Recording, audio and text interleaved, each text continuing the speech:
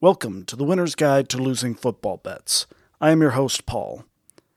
This episode, I will unveil my draft slot predictions, along with playoff seeding, playoff results, Super Bowl champions, award winners, and 5 hot takes. Yes, come for the analysis, stay for those juicy hot takes, you slutty catfish, as this is the only time I'll drop any clickbait. Let's start with who is going to be picking number 1 overall in the 2024 draft. A lot of speculation, a lot of hope from desperate fan bases who want to see Caleb Williams roam their sidelines for the next 10 plus years. Then there are fan bases in Houston, Indianapolis, and Carolina who feel they have their franchise quarterbacks and would love to fall into the number 1 seed and let the draft picks roll in. You thought 3 number 1 picks was high for Trey Lance? Caleb Williams will command twice that. To keep this fun and you pissed off with anticipation, I'm going from pick 5 to pick number 1. At pick 5, the Los Angeles Rams. With a tough schedule and lack of cohesion, it will be a long season for the Rams. Pick number 4, Houston Texans. The defense keeps this team in games as the offense struggles to put up points. Pick number 3, Indianapolis Colts. A team needing time to gel as Anthony Richardson is raw and Jonathan Taylor is getting a raw deal. Pick number 2, the Arizona Cardinals. The problem with tanking with a new head coach is establish a culture and an expectation. Gannon is the right man for the job who will motivate his players just enough to miss out on the number 1 pick. But Drake May is a nice consolation prize. And pick number 1, the Tampa Bay Buccaneers. I don't know who the coach will be that will make this selection, but it won't be Bowles. Perhaps either Ben Johnson from Detroit or Brian Johnson in Philly, if he can maintain Jalen Hurts' trajectory, will be tasked with being handcuffed to Caleb Williams. And now that we've passed the drama of the first pick, let's blow through the rest of the non-playoff teams in ascending order. Pick 6, the Carolina Panthers. A ho-hum year for a ho-hum coach and staff. Pick 7, the New England Patriots, ending Belichick's reign of terror. Pick 8, the New Orleans Saints. This team feels primed for a long-term rebuild. See you in 2030. Pick 9, the Chicago Bears. Fields plays well enough to invest more time and a defensive game changer at this spot. Pick 10, the Las Vegas Raiders. Trade up, trade down, stand pat. How will they fuck this up? Pick 11, Minnesota Vikings. If the Vikings don't trade up for Michael Penix Jr. or Bo Nix, someone should be prosecuted. Pick 12, the Cleveland Browns. Pick 13, Denver Broncos. Can you draft head coaches? Pick 14, San Diego Chargers. I hate drafting running backs in the first round, but they might need to get someone here after Eckler leaves. Pick 15, Seattle Seahawks. They'll trade back and accumulate more talent and depth. Pick 16, the Green Bay Packers draft another position other than receiver. Pick 17, Tennessee Titans, and they officially give up on Treylon Burks and DeAndre Hopkins and draft a wide receiver again. Finally, pick 18, Pittsburgh Steelers, as Mike Tomlin continues to win in unimpressive fashion. On to the playoff seeding. AFC division winners, Kansas City Chiefs, will have the number 1 seed and another path to the Super Bowl at home. Cincinnati will be the 2 seed, Miami will be the 3 seed, and Jacksonville will be the 4th seed. Your AFC wildcard teams will be Baltimore at 5, Jets at 6, and the Bills at 7. In the NFC, San Francisco will be the 1 seed with a needed bye week as they will likely need to rest injured players. The 2 seed will be Dallas, then the Detroit Lions, and Atlanta will win the South. Followed by Philadelphia at 5, the Washington Commanders at 6, and the New York Giants at 7, a clean sweep for the NFC East. So how does this all play out? Starting in the AFC in the wild card round, number 2 Cincinnati loses to the Buffalo Bills as the Bills redeem themselves for losing at home to the Bengals last year. Miami and Jalen Ramsey pick off Aaron Rodgers 3 times as the Dolphins move on. And finally, Jacksonville beats the Ravens in a shootout. The divisional matchups, Buffalo goes to Miami and steamrolls, as Patrick Mahomes and Trevor Lawrence duel to the final seconds with Harrison Butker kicking another game-winning kick. In the championship game, the Bills put all of their past woes aside and handle Kansas City in Arrowhead Stadium 31-21. For the NFC wildcard round, Dallas beats the Giants for the 3rd time this season. Washington can't keep up with the Lions' surging offense, and Philadelphia makes quick work of Atlanta. In the divisional round, Dallas wins a low-scoring game against Detroit. San Francisco beats Philly in San Francisco, but that's okay because San Francisco beat Philly in Philly earlier in the year. In the NFC Championship game, we revisit a great 90s rivalry that felt whoever won this game was going to win the Super Bowl. The league is now stacked towards the AFC, but there's plenty of intrigue as the Cowboys travel to San Francisco to lose again, as San Francisco sets an NFL record by beating 6 teams twice in one season. It's kind of an unofficial stat, I didn't look it up, but it feels like it should be a record. Super Bowl champions. We have a matchup of 4-time Super Bowl loser Bills versus lead-losing Kyle Shanahan and the San Francisco 49ers. One side will exercise a generation of pain, and the other will bathe in their own tears.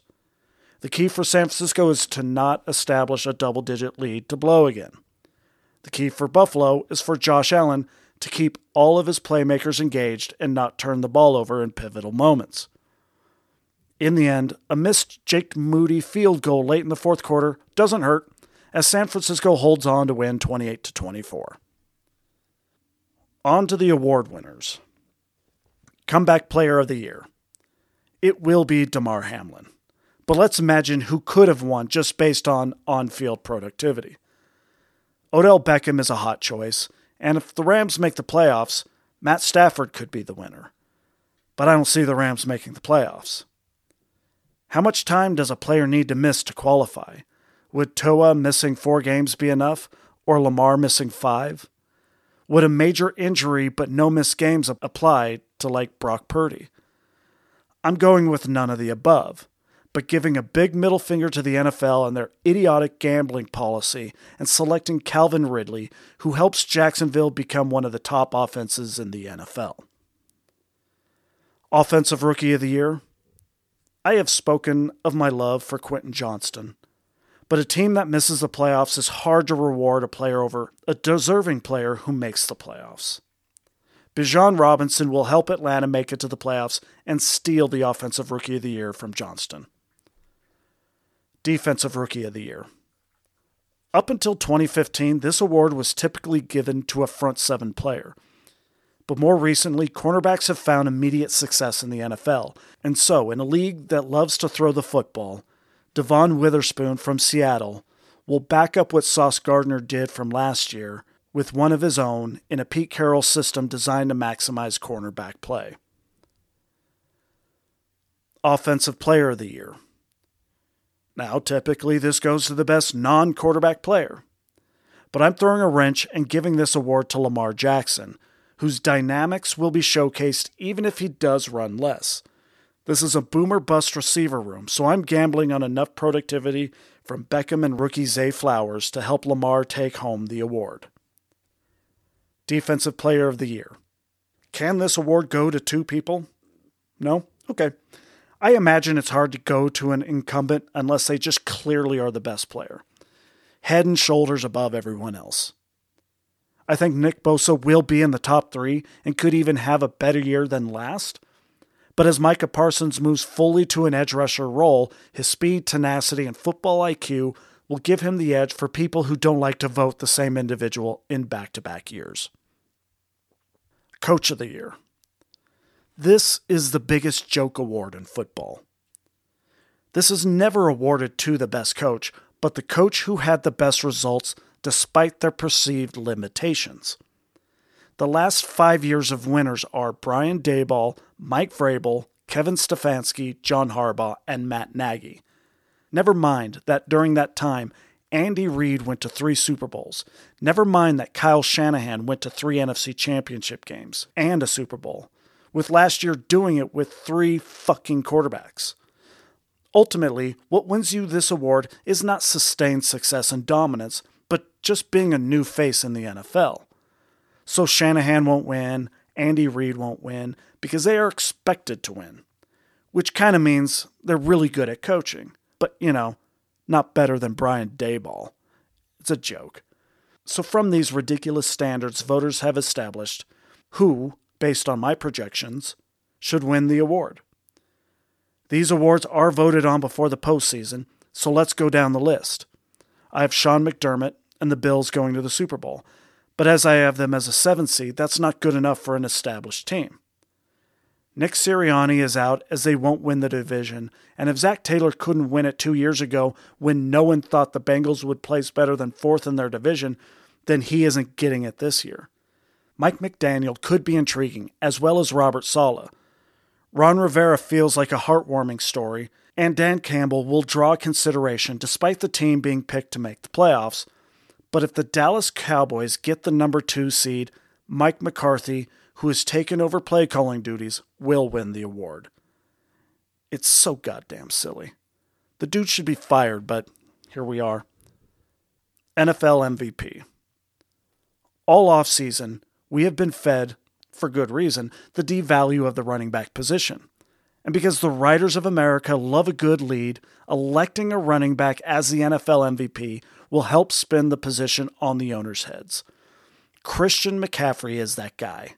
Finally, with an offensive play caller who can game plan and scheme, McCaffrey will have his best season in his career and will account for more than 25 touchdowns. Super Bowl MVP. It will be a team effort, as this is how the 49ers are built. And it's hard to see Brock Purdy being the guy who is viewed as the reason the 49ers win.